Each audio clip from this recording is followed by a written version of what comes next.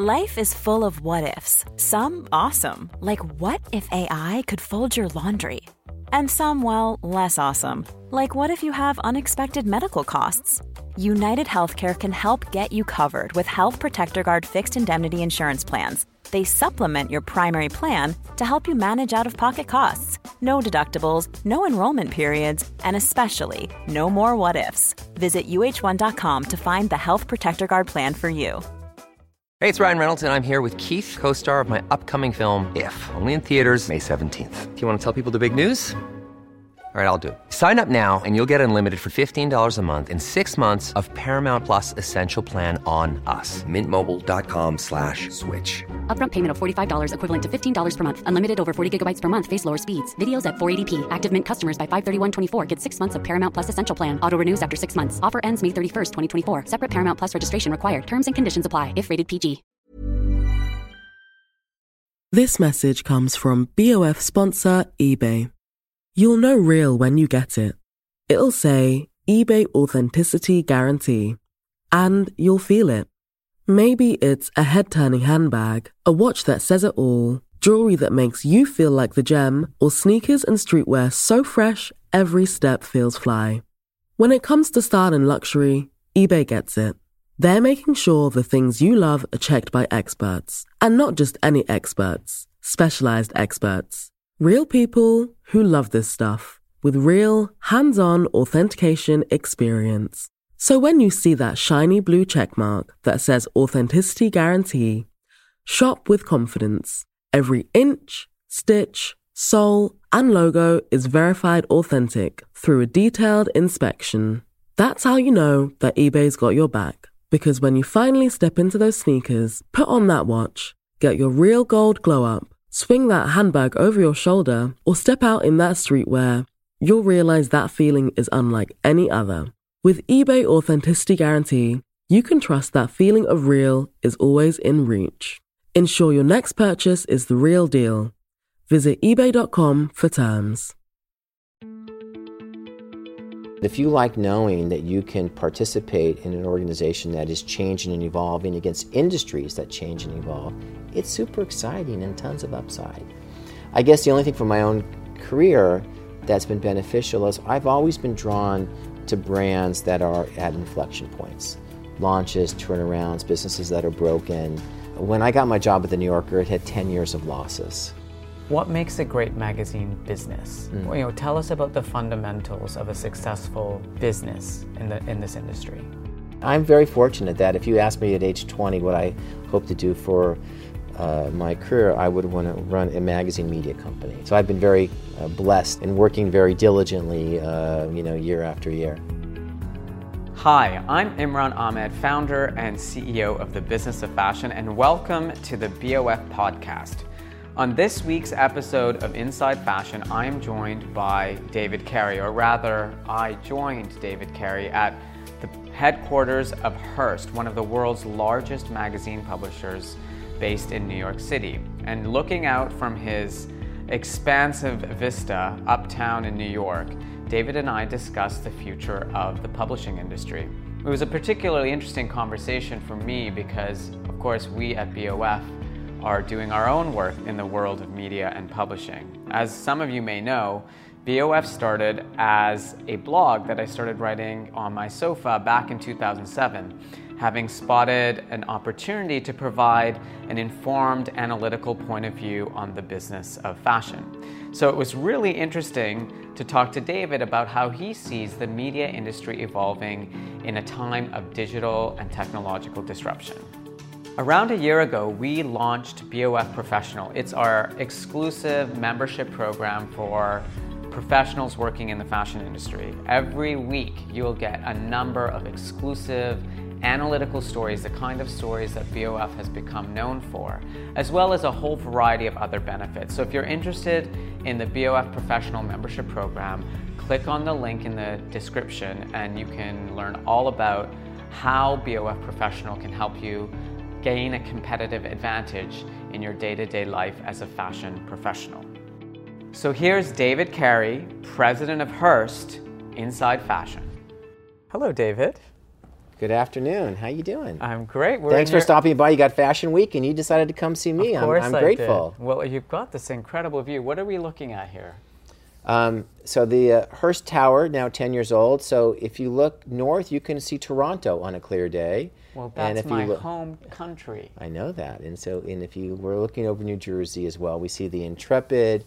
We see the creation of Hudson Yards, where L'Oreal is and other important companies. And I think it's the largest real estate development in the United States right now. And so you get a great view. And on the other side of the Hearst Tower, you look across, quote unquote, Billionaires Row, all the new skyscrapers being built on 57th Street. So we kind of really are in the center of it all here. You have a vantage point of both your readers and the city that inspires a lot of the content in your magazines. It's a great place to look out. So what we wanted to do today is talk a little bit about, from this vantage point, what you see happening in the market. This is our Inside Fashion podcast. You are guest number 3. And I'm really excited to talk to you about everything that's happening in the media industry and in the fashion industry. But I actually wanted to start with your own career, because some of our listeners might not know your career path and what you've done up until now and how you ended up in this office. So can you tell us about what drew you to magazines and this industry in the first place, and a little bit about your trajectory ending up here at Hearst? Yeah. Well, you're very kind. In my case, you've heard the saying before of people commenting that their greatest advantage might have been their disadvantage. And so I grew up in a little house in Long Beach, California. My dad worked in a grocery store. We didn't have any money. I went to UCLA. I had to figure out how to pay my way through UCLA. And I had heard that the jobs working for the UCLA Daily Bruin, the daily newspaper, were good paying jobs for college students. So I started selling advertising in my freshman year, and then was the publisher in my junior year, had my own media company in my senior year. So I was able to get through school fully funded with very little debt. And there was a company that did inserts into the Daily Bruin called 1330. It was called Nutshell, was the quarterly insert, and it was owned by a then very important media entrepreneur named Chris Whittle. And so when I was 20 years old, I wanted to be Chris, and I wanted to work in the media business. And so when I graduated from UCLA, I sold my small little media company to finance my move to New York, and I basically hung out outside Chris's office until someone hired me. And so I'm very fortunate that if you asked me at age 20 what I hope to do for my career, I would want to run a magazine media company. And so I've been very blessed in working very diligently, year after year. That's an amazing story. But what was it that drew you? Like, what is it that you liked back then, even back in college, about the idea of publishing and content and media? I like the media businesses then and now, and even more so today, that you are 6 months away from resuscitating a business that is challenged, or you're 6 months away from taking a successful business, doing well and stubbing your toe and sending it into a trough. These are not like, if you work for BMW, you are designing engines that will show up 5 years from now, right? You're stamping metal. It's kind of permanent. And the nature of the media business has always been endlessly flexible. And so the things I had a chance to do very early on in my career, I saw that you were 4 good ideas away from success and 4 bad ideas away from failure.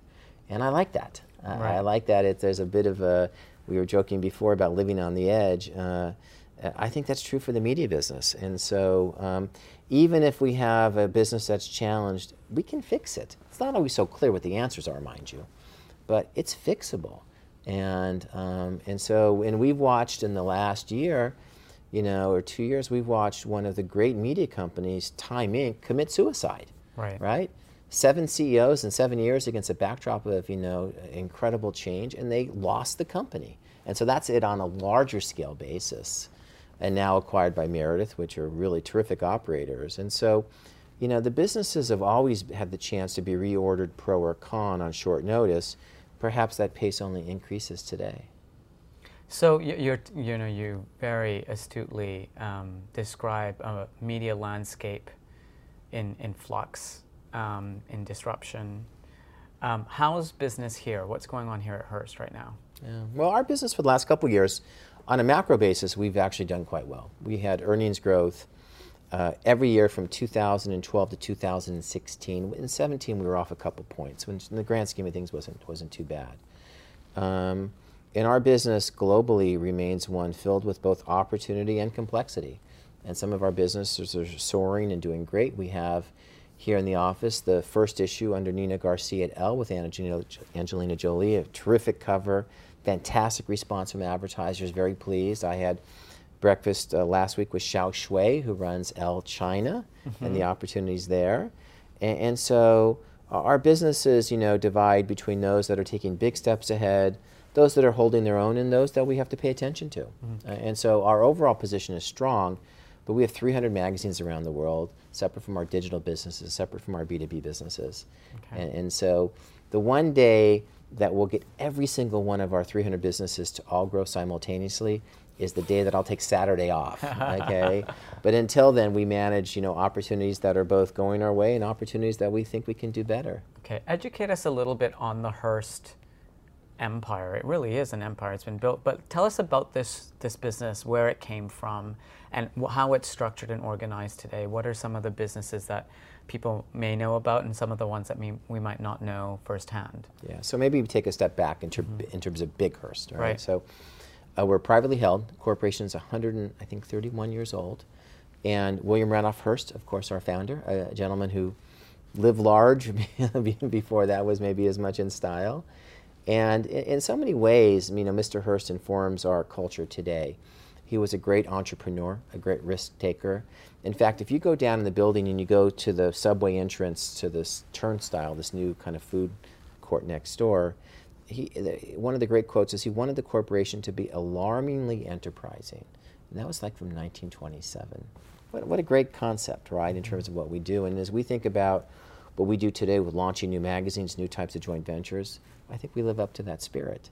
So, of course, Mr. Hearst was a great entrepreneur, built a great company, and when he passed away, he created a trust. The company is managed by the trust and has been now for, I think, close to 60 years.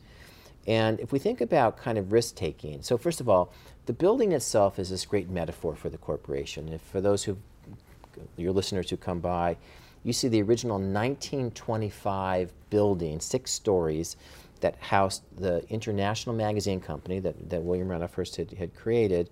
And inside of it, of course, is the great Norman Foster skyscraper. So it's always been based here, this company? The magazine company has always been based here. Wow, okay. Even though the newspaper empire, now based here, but it was founded in San Francisco, of course. But the magazine company's been based here for almost 100 years now. And so you have this kind of traditional base and this modern skyscraper reaching for the sky, which is a great metaphor for our company.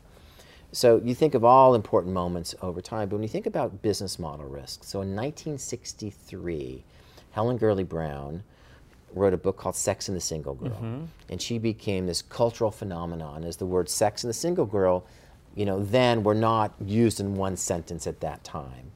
And she came to knock on our door because she wanted to create a magazine that was essentially a magazine version of her book. And she came to see my predecessor, a guy named Dick Deems, 4 times removed. And Dick had said to Helen, well, we're not going to, launch a new magazine. She had proposed a magazine called Femme, but we have a magazine that's not doing very well called Cosmopolitan. And if you want to remake that, we'd be happy to let you do that. They hired someone who had never edited a magazine, but had been then a kind of cultural star. And if you look at the last issue pre-Helen and the first issue post-Helen, you can't imagine a greater product transformation in your life. Right.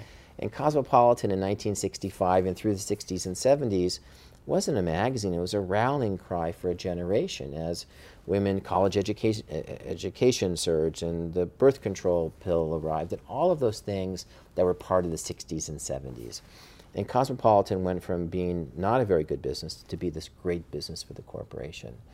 And in fact, it was the profits from Cosmo under the brilliant direction of Frank Bennick, our longtime CEO, that allowed the company to invest in the creation of the A&E television network, which lost money for 7 years, or the 20% stake in ESPN that we acquired from R.J. Nabisco in the 80s. And so Cosmopolitan helped provide a strong economic foundation that allowed the company to diversify into business information and broader cable assets and our 30 local TV stations.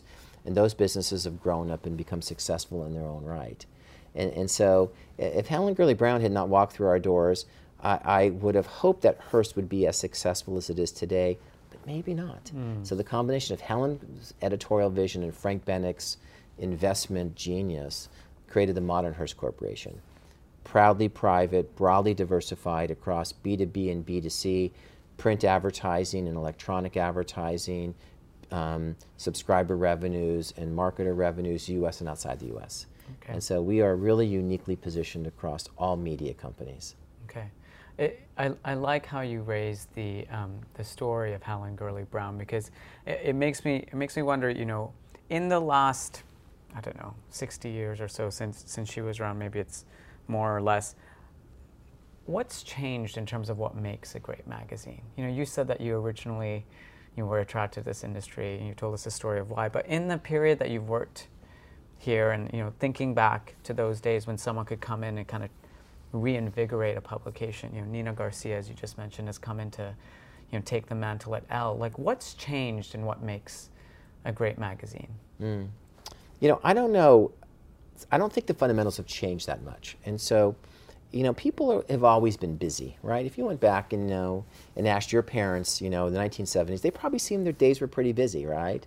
And so you always have to fight, and this is not just magazines but all media, you have to fight for people's time because they always have something else they can do. And so the stopping power of a great magazine is as true for Elle as it is today, as it is true for The New Yorker when I worked with David Remnick 20 years ago when he stepped into that job. And it was for Helen in the 60s and 70s and 80s. And so, and I think the core nature of what magazines do, the magazine types of magazines that we publish and Condé Nast publishes and the non-weeklies at Meredith, is these are vehicles that transport you. We live in a world where I don't care where you live, people always aspire to dress better, look better, live better, travel better, all of the above. You know, the globe, fortunately, is very aspirational. And we see this across our brands as we connect Elle China and Elle in Japan and Elle in Germany and so on. And so that's a universal. And so I think what's different today, of course, is that we are fighting for attention with many, many other media forms, and especially what has been a topic of discussion just in the last 6 months, and that is the addictive nature of digital products. That where people, you know, these are Pavlovian relationships. Their minds have been, you know, taken over to a certain extent. So that competition is a keen one, a little different than just competing against TV, books, and radio potentially. But, you know, we've competed against all media forms forever. Right.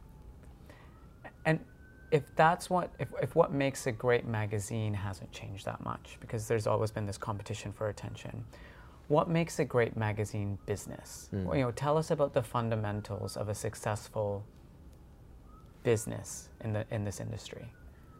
Well, these businesses work best when the brand has authority, the team has authority, when you can command an unfair share, if you will, of either ad revenue or consumer revenue.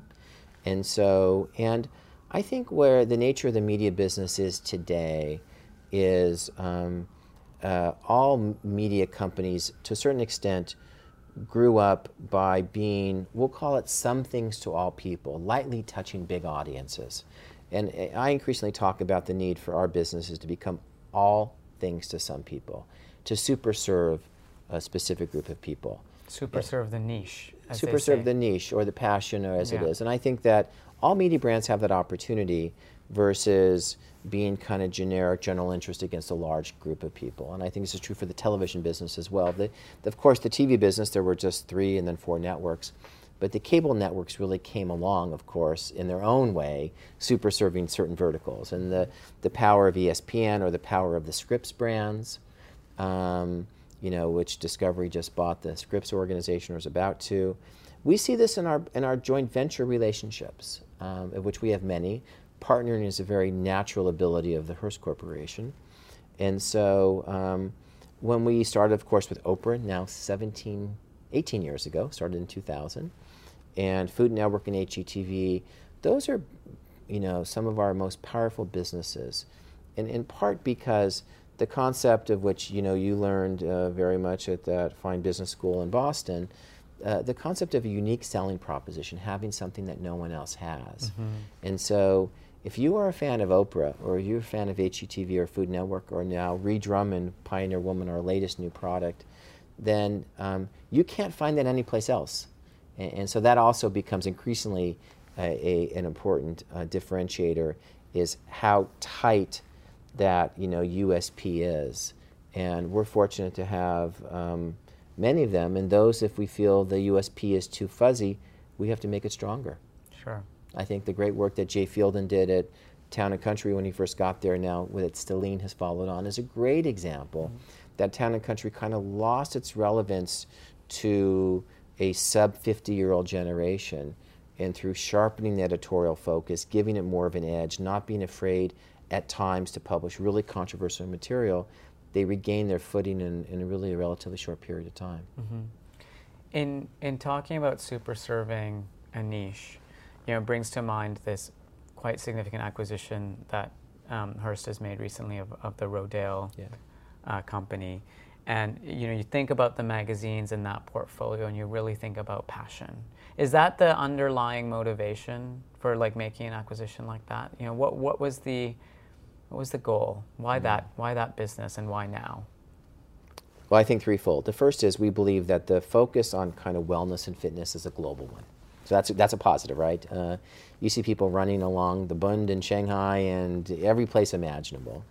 And so that's important. Two is we thought that these brands travel very cleanly around the world. Your own brand, Business of Fashion, super clear what it is, right? Doesn't require a lot of interpretation. Some of our brands that we published for a long time mean different things to different people. Country Living in the US is a significantly different product than Country Living in the UK. But men's health and women's health around the world can have a common meaning. That's also helpful for digital, right, and the importance of search. And then finally, especially with their bicycling and Runner's World products, these are enthusiast businesses. When you meet people who are a crazy cyclist and how much time they spend, how much money they spend, that's a big part of their identity. And we wanted to get closer to those businesses like that. And so we think there's a global magazine opportunity, a global digital opportunity, and certainly starting in the U.S., a very strong enthusiast play that would provide important learning for the entire company. Sure.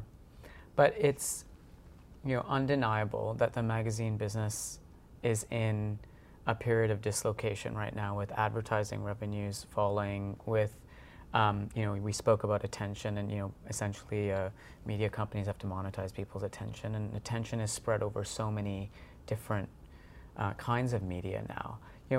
In that kind of environment, how do you continue to evolve and pursue a model that relies on advertising, and B, are there ways of getting more of that revenue from if you're becoming all things to that group of people, is there ways of extracting more revenue from that end reader instead as these advertising revenues fall? I know, for example, your old colleagues at Condé Nast have started, paywalls on some of their properties. I think maybe even the New Yorker. New Yorker has been a great success there. Yeah, so absolutely. How are you thinking about the shift in the business model as you have this growing portfolio of magazines? Well, you bring up two good points. One which I'll agree with and one which I will not. First of all, I would say that all of media is in a period of dislocation. Mm-hmm. So it's not just the magazine business. You're watching cable household penetration rates fall. You're watching, certainly among my own children, I'm blessed to have 4 children, and we have one of the Netflix accounts that allows, I think, 4 people at once to use it. And I never really watch much TV, but I wanted to watch a Netflix show, and I couldn't get on because all the passwords were being used. And I emailed my kids, and I said, I want to watch a show finally for the first time. And they said, well, we've given the password out to so many people, we don't know who's using it, okay? And I think someone said there was one password I read that was in simultaneous use like 100,000 times. So the cable business has its pressures, every business imaginable. We're watching some of the current high-flying darlings of the pure play digital companies that could be out of business by the end of the year. So, that's just like? I'm not going to name any names. Okay. But your own company is a great story. I can tell your story. I've watched your development. There used to be a once all-powerful company covering the space, 3 initials, I forget what they were, and there was this nascent company that had like 4 employees, right, or whatever it was at the time.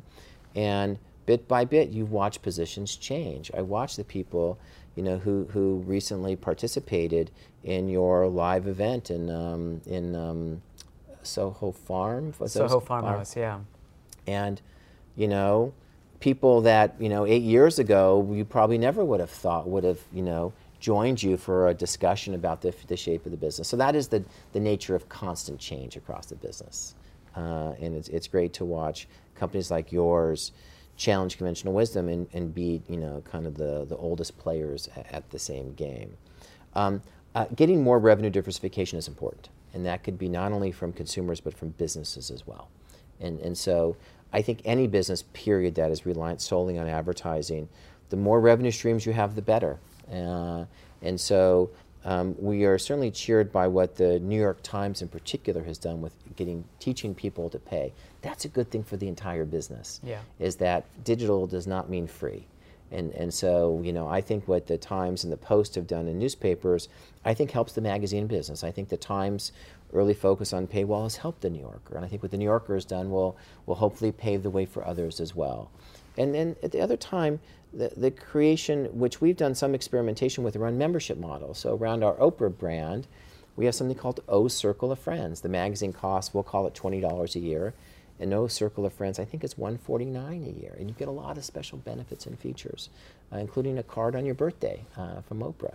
And so I think there's lots of opportunity that will involve greater segmentation of the audience between those that are the true believers, because the nature of the magazine business, all media brands have those that are incredibly loyal in the center, who will give you lots of money in exchange for special access and special information. And then you have those in the periphery that are happy to read 2 issues a year and call it a day. And we need to think about our products, and as we differentiate our products from that group for where the demand is absolutely the highest to when the demand is the lowest, and they should be treated differently. Right. A lot can happen in the next 3 years. Like a chatbot may be your new best friend. But what won't change? Needing health insurance. United Healthcare Tri-Term Medical Plans are available for these changing times. Underwritten by Golden Rule Insurance Company, they offer budget-friendly, flexible coverage for people who are in between jobs or missed open enrollment. The plans last nearly 3 years in some states, with access to a nationwide network of doctors and hospitals. So for whatever tomorrow brings, United Healthcare Tri-Term Medical Plans may be for you. Learn more at uh1.com. Hey, it's Ryan Reynolds, and I'm here with Keith, co-star of my upcoming film, If, only in theaters May 17th. Do you want to tell people the big news? All right, I'll do it. Sign up now and you'll get unlimited for $15 a month and 6 months of Paramount Plus Essential Plan on us. MintMobile.com/switch. Upfront payment of $45 equivalent to $15 per month. Unlimited over 40 gigabytes per month. Face lower speeds. Videos at 480p. Active Mint customers by 531.24 get 6 months of Paramount Plus Essential Plan. Auto renews after 6 months. Offer ends May 31st, 2024. Separate Paramount Plus registration required. Terms and conditions apply if rated PG. This message comes from BOF sponsor eBay. You'll know real when you get it. It'll say eBay Authenticity Guarantee. And you'll feel it. Maybe it's a head-turning handbag, a watch that says it all, jewelry that makes you feel like the gem, or sneakers and streetwear so fresh, every step feels fly. When it comes to style and luxury, eBay gets it. They're making sure the things you love are checked by experts. And not just any experts, specialized experts. Real people who love this stuff, with real, hands-on authentication experience. So when you see that shiny blue checkmark that says Authenticity Guarantee, shop with confidence. Every inch, stitch, sole, and logo is verified authentic through a detailed inspection. That's how you know that eBay's got your back. Because when you finally step into those sneakers, put on that watch, get your real gold glow up, Swing that handbag over your shoulder or step out in that streetwear, you'll realize that feeling is unlike any other. With eBay Authenticity Guarantee, you can trust that feeling of real is always in reach. Ensure your next purchase is the real deal. Visit ebay.com for terms. Have you ever owned something that inspired you to up your game? For me, I got a chef-grade range recently, and now I'm cooking new things every single night. Seriously, no cuisine is off limits. The point is, when we own exceptional things, they inspire us to do exceptional things. The all-new Lexus GX has an exceptional capability that will have you seeing possibilities you never knew existed. Its advanced technology and luxurious interior mean that wherever you go, you'll never go without. I can picture myself with a car full of groceries, cruising down the highway, soaking up the sun with the available dynamic sky panorama glass roof. Pure bliss. Live up to the all-new Lexus GX. Luxury beyond limits. Experience amazing at your Lexus dealer. So in that respect, you're also launching new magazines. Absolutely. And I see on your table here you have a copy of The Pioneer Woman, which won't necessarily be a title that's known around the world like some of your other brands, but I understand that it has absolutely huge potential. And right alongside that, there's Airbnb Mag. How are these new titles fitting into your strategy as the Hearst business kind of adapts to this new landscape? Yeah, so first, the way we create our products and the reason we stay at it, and we do hope to test at least one, if not two, new magazines this year. We like to do these with joint ventures, and we like to do them with partners. And we publish 2 initial issues, and we read the results. So it's like an experiment. It's an experiment that we see how high functioning is the partnership. With all due respect, and not to reveal too much private information, the test cost, we'll call it $3 million, divided by 2 between 2 companies. Not the largest amount of money where R&D is important to all businesses. And my own experience, and so for me within this company, one of my real opportunities is I was the publisher of Smart Money, a joint venture with Dow Jones in 1990. And we announced Smart Money between the 2 companies. Hearst was going to control the ad sales and the business side, and Dow Jones was going to create the content. And shortly after we announced it, this is a history lesson for your listeners, Iraq invaded Kuwait, the stock market fell 22 points, and there were huge outflows out of stocks, bonds, and mutual funds. All of a sudden, people hated the stock market, like what we all felt like a week ago, right? Yes. And the markets are volatile. Yeah. And we were launching a new magazine about stocks, bonds, and mutual funds. It seemed like the worst idea possible. But lo and behold, we kept at it. We published our 2 test issues. We had a good response. And the following year, we did 4. And the markets had turned around. And there were huge inflows into the stock market. So I think it's impossible to predict the right time to create a new product other than when you have a good idea and a good partner. And you see what happens. So Pioneer Woman, the second issue sold 350,000 copies at the newsstand. And while it wasn't a monthly per se, I don't think there was another single issue of a magazine in the U.S. that sold 350,000 copies last year. At newsstand. At newsstand. And tell us about that publication. Like, why is it performing like that?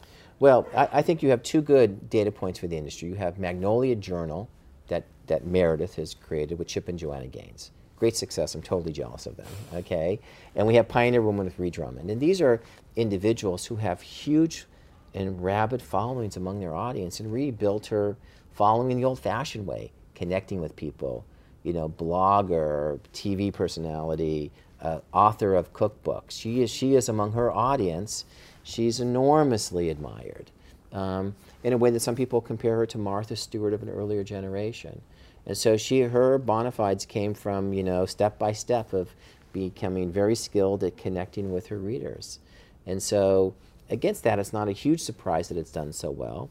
In the case of Airbnb, it is our test against the generation of readers who see Airbnb as a community that wouldn't necessarily read established travel magazine A or B, but this is part of their world. They'd rather, when they travel, have an Airbnb experience than to stay at one of the well-known hotel brands. And so we keep finding these different communities in different ways. And 2 issues last year, 4 issues this year. If all goes well, there'll be more issues in the future. But we've done other products of late that we roll them out, and after a year or two they didn't quite do what we wanted, and we dialed them down. That's okay too.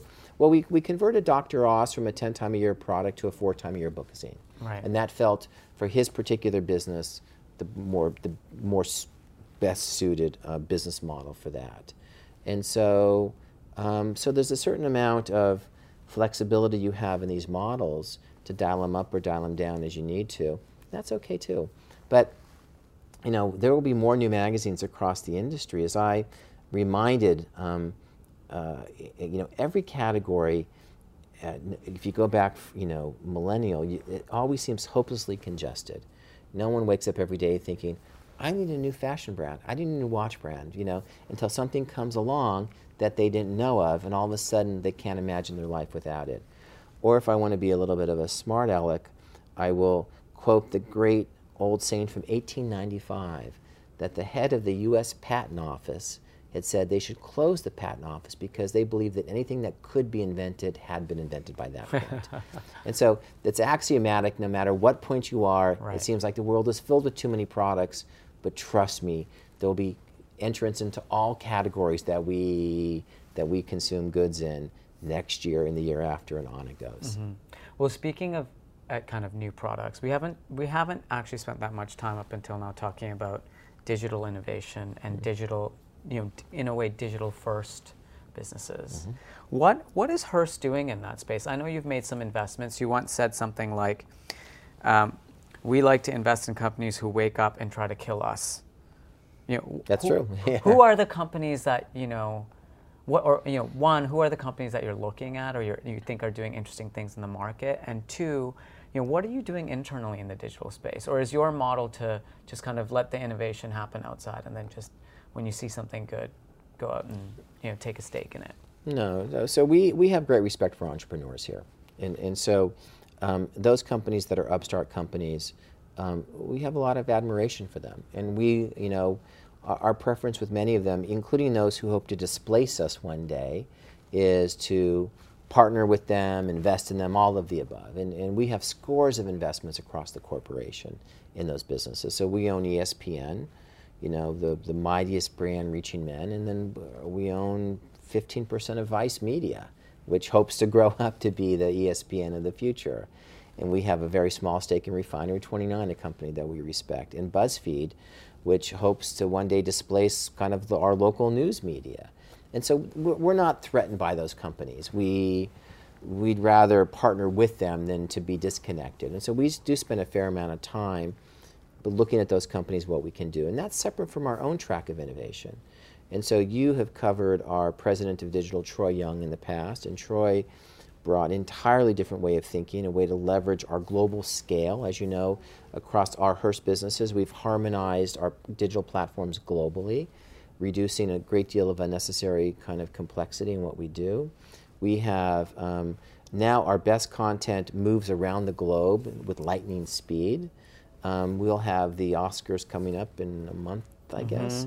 And we'll have one team here in New York, that'll be producing content for our entire global ecosystem. As opposed to having multiple teams repeating the same work. We had a lot of redundancy. We didn't take it to scale. We for a long period of time, I can speak for Hearst, but I think this is true for others, scale became a negative and not a positive, and we had to flip that around, which is super easy to say and incredibly hard to do. What do you mean by that? Well, because what it required is, for example, the harmonization of our digital platforms. If you had gone back in time and you looked at Cosmo in 6 markets, they were entirely 6 different digital products with different navigation, and so we had to pull all that into the center. Because we compete against a handful of big companies. Facebook is the same in Austria, in Austin, Texas, and in Australia. But we were different in all markets. So we had to standardize what we could, but then allowing the individual differences for each market to still flourish, but not to get to the point that we had to recreate everything. Right. And so once we got that solved, our earnings from digital took off. And I do believe we run the most profitable digital media business of any of our peer set. And what's been the secret to that success? The secret has been to make it easy for advertising and content to flow around the world without friction, without cost, and without permission. So someone in the US who's the editor of townandcountry.com can see something that runs on Cosmo in the UK, and if it's relevant to her site, her decision, not top down, in one click it can show up. Really? Absolutely. And does she have the right to adapt that content or change it, or does it need to be... You got to pick it up, and so you don't want to mess with the Google algorithms and so on. And you do have the attribution to the original source of publication. So we might change the art, but we don't really usually change the words. Okay. And it works fine. And we have examples of things that are a modest hit in one market and get imported to another and become huge hits. Right. And in that particular way, you think about your fashion clients, it's kind of the same, right? If you walked into Burberry in London and Burberry on Madison Avenue, or let's take the new Bottega flagship, which I only read about, right, on Upper Madison Avenue, and Bottega in Milan, you'd find many, maybe not all of the same products, but most of it, right? And so we had excessive customization of our business, and that was driven by the need that everyone wanted to recreate everything at a local level. Sure. And we had to balance where that was necessary, but where that was potentially impeding our progress. Understood. I do want to touch on some of those companies that you mentioned earlier, the refineries, the Vice Medias, and so on. As we look ahead through this year, there's been a lot of talk that some of those companies are in trouble because they're highly dependent on advertising, and they've raised lots and lots of money at very, very high valuations with no clear path to being able to kind of realize the value accorded to those companies based on those valuations. What's your take on the future of these digital first media businesses that are very, very dependent on advertising? Yeah, so I think that we've seen probably 3 waves of digital during our since digital has been an important part of our lives. And I think with every wave, you have those that succeed and break free and become good and viable businesses, and you have those that blow up. Fab.com, worth $1 billion one day, worth not $1 billion the next day.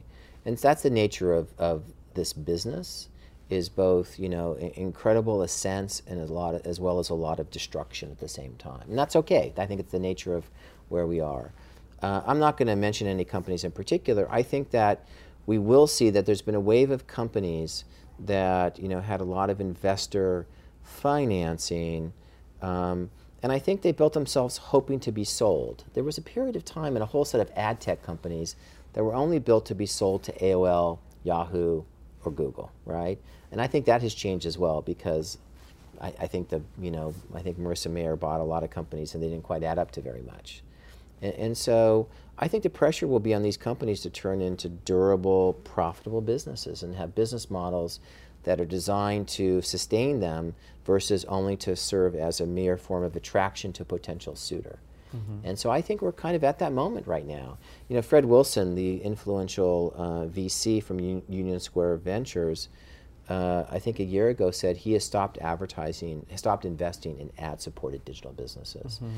That doesn't say that there will not be others launched and so on, but I think we'll be at an inflection point in this business. And I do think that you will have, as you started to see with the All and Shazam and Mashable, you will see people that will find their valuations go down a great deal because they have not achieved their business plans. That doesn't mean that there will not be another wave of these companies coming over the hill, and there will be and there should be. But I think we'll end this year with fewer of the buzziest of the pure plays, but other ones that will soon be on the launch pad. Okay. And just one more thing on digital media, because I'm really curious about your perspective. If you were thinking about the mix of what makes a great digital media business. We talked about what makes a great magazine business, mm-hmm. but what's the makeup of a business model that you think has legs for digital media? Mm-hmm. Well, in its core, you do have to have, because of the needs of the audience, you do have to have an organization that can produce a lot of good content very efficiently, right? And to get it done and get it out the door, as your organization does. And I think everyone's learned that. In this case, more is more. Yet the content and the voice have to be clear, right? People, the benefit of physical media is you have the magazine, which plays an important role in defining the personality. And so the New York Times is different than Elle, which is different than Vogue, and you hold them and you feel them. But, on screens, it all kind of feels the same. You lose the physical point of difference. And so that voice, its quirky personality, has to be even more important because you don't have the physicality of the medium to carry that through. Right. And so that becomes super important overall in a way that's different than it is for magazines. So that's the creative side, the content side. But what about the actual underlying business model? How do you monetize that?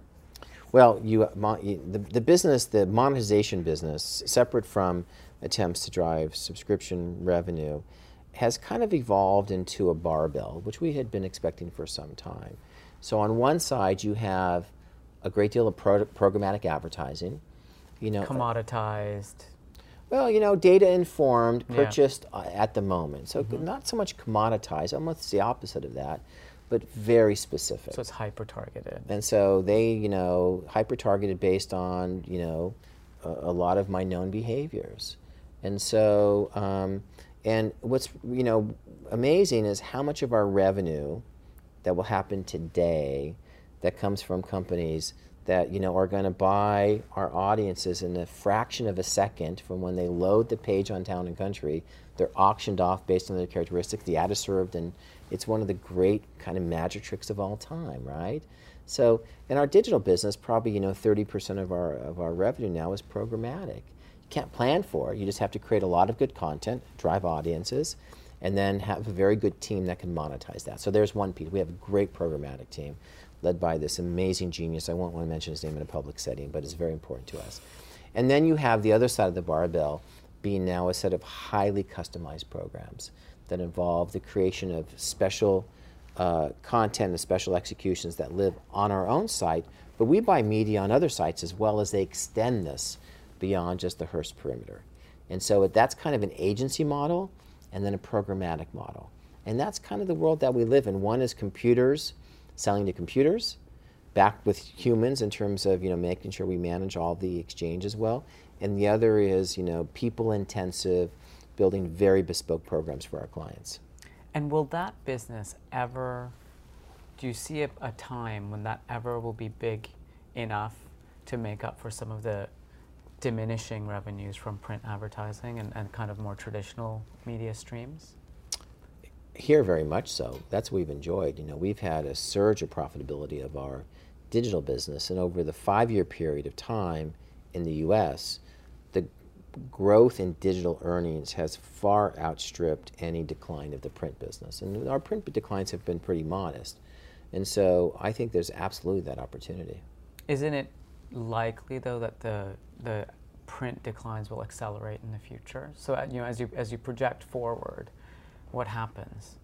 Because some of these models that you've mentioned, the programmatic and whatnot, they are, I used the word commoditized earlier, maybe that wasn't the right word, but it is, I think, harder to distinguish yourself because that's all based on technology, which people can buy and build, and it's just based on creating more and more and more content. So how do you?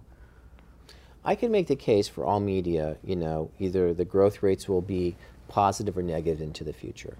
So we have a number of our businesses that did fine last year and have good growth this year.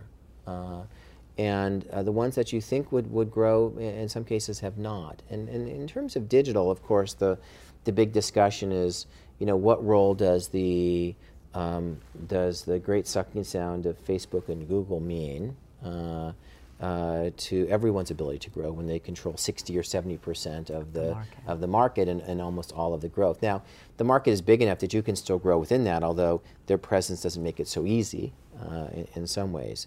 And so I will not concede that the print declines will accelerate in the future.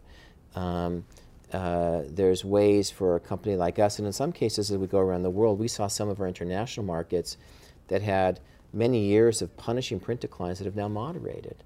And so I think we have to tell the story of our media platforms every day and very proudly. And so we think that all of our businesses have a chance to have a stronger 18 than 17, regardless of the macro trends of what's going on. But it requires us to be ever more kind of creative and thoughtful of what we do. Okay. So I just wanted to conclude with a little bit of advice. There's, if you're going back to your 20-year-old self at UCLA and publishing that paper and thinking about building a career in media, which you have clearly very successfully done, in a landscape that's changed, but also benefiting from your experience, what do you, for people who want a career in media, either on the content side or on the publishing side, what do you think it takes now? And what advice do you have to offer to young people pondering a career in this exciting space? Well, I can only speak for myself. And so I guess two things. The first is, you have that age-old question of what business are you in, right? The question for the railroads, and they were supposed to be in the transportation business, not the railroad business. So we're in the business of managing change. And I think for people who feel comfortable with that, sometimes people in interviews ask me that age-old question, David, what keeps you up at night? And my response is actually nothing. I sleep well every night. You know what, this is business. We have problems, we solve some of them, we miss on others, and we go at it again the next day. And I think that companies that get frozen in place during periods of change get run over, and we've watched companies in the magazine space do that. And those that look at these opportunities like Rubik's Cubes to be solved succeed. And so I think for young people who, and I don't know where the safe harbor is, I tell them if you want something that's going to be the same 3 years from now as today, then maybe you should become a school teacher, because presumably maybe that's a more stable business. But if you like knowing that you can participate in an organization that is changing and evolving against industries that change and evolve, it's super exciting and tons of upside. I guess the only thing from my own career that's been beneficial is I've always been drawn to brands that are at inflection points. Launches, turnarounds, businesses that are broken. When I got my job at The New Yorker, it had 10 years of losses. I got called in one day to see Steve Florio, then the president of Condé Nast, and Cy Newhouse.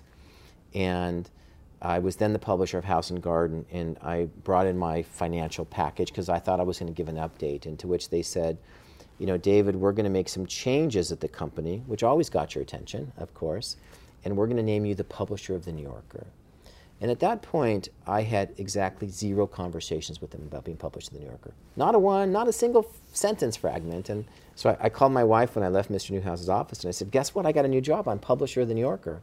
To which she said, you must be kidding. Why didn't you tell me? And I said, because I never actually had a conversation with them until moments ago.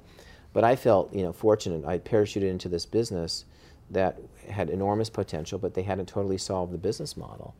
And so I personally have always been drawn to things where there's some risk involved, that you have the chance, again, as I started our conversation, that you can make more decisions that can impact the business in a favorable way. Businesses that are kind of running nice and steady are not so interesting to me. So when we think about, the very fortunate 8 years I've had at Hearst, we did the Lagardère acquisition, picking up 5,000 employees around the world. We just did Rodale. We've bought digital ad agencies. We've launched new products. We've refashioned our core digital operations around the world. We have diversified our own business into more B2B and serving industries outside of media.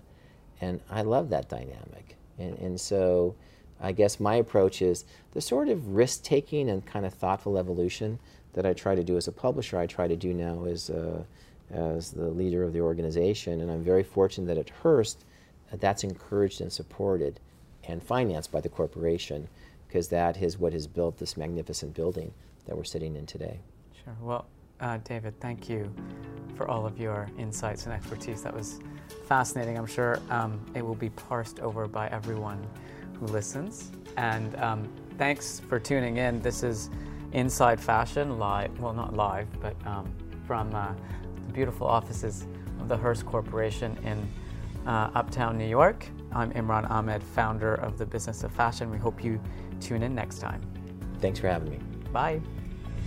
Don't forget to use the Inside Fashion hashtag to let us know any of the suggestions or ideas that you might have, and subscribe to BOF Professional, your competitive advantage in today's turbulent fashion landscape.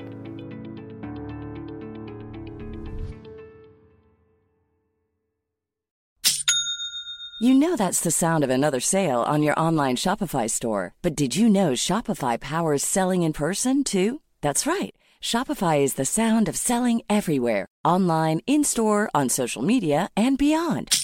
Shopify POS is your command center for your retail store. From accepting payments to managing inventory, Shopify has everything you need to sell in person. With Shopify, you get a powerhouse selling partner that effortlessly unites your in-person and online sales into one source of truth. Track every sale across your business in one place and know exactly what's in stock. Shopify helps you drive store traffic with plug-and-play tools built for marketing campaigns, from TikTok to Instagram and beyond. Plus, Shopify's award-winning 24/7 help is there to support your success every step of the way. Do retail right with Shopify. Sign up for a $1 per month trial period at shopify.com/BOF, all lowercase. Go to shopify.com/BOF to take your retail business to the next level today. Shopify.com/BOF. Have you ever owned something that inspired you to up your game? For me, I got a chef-grade range recently, and now I'm cooking new things every single night. Seriously, no cuisine is off limits. The point is, when we own exceptional things, they inspire us to do exceptional things. The all-new Lexus GX has an exceptional capability that will have you seeing possibilities you never knew existed. Its advanced technology and luxurious interior mean that wherever you go, you'll never go without. I can picture myself with a car full of groceries, cruising down the highway, soaking up the sun with the available dynamic sky panorama glass roof. Pure bliss. Live up to the all-new Lexus GX. Luxury beyond limits. Experience amazing at your Lexus dealer. Mom deserves the best, and there's no better place to shop for Mother's Day than Whole Foods Market. They're your destination for unbeatable savings, from premium gifts to show-stopping flowers and irresistible desserts. Start by saving 33% with Prime on all body care and candles. Then get a 15-stem bunch of tulips for just $9.99 each with Prime. Round out Mom's menu with festive rosé, irresistible berry chantilly cake, and more special treats. Come celebrate Mother's Day at Whole Foods Market. Planning for your next trip? Elevate your travel style with Quince. Quince has all the jet-setting essentials you'll want for your next getaway, like European linen, premium luggage options, buttery soft Italian leather bags, and so much more. And is all priced at 50 to 80% less than similar brands. Plus, Quince only works with factories that use safe and ethical manufacturing practices. Pack your bags with high-quality essentials you'll be wearing for vacations to come with Quince. Go to quince.com/pack for free shipping and 365-day returns.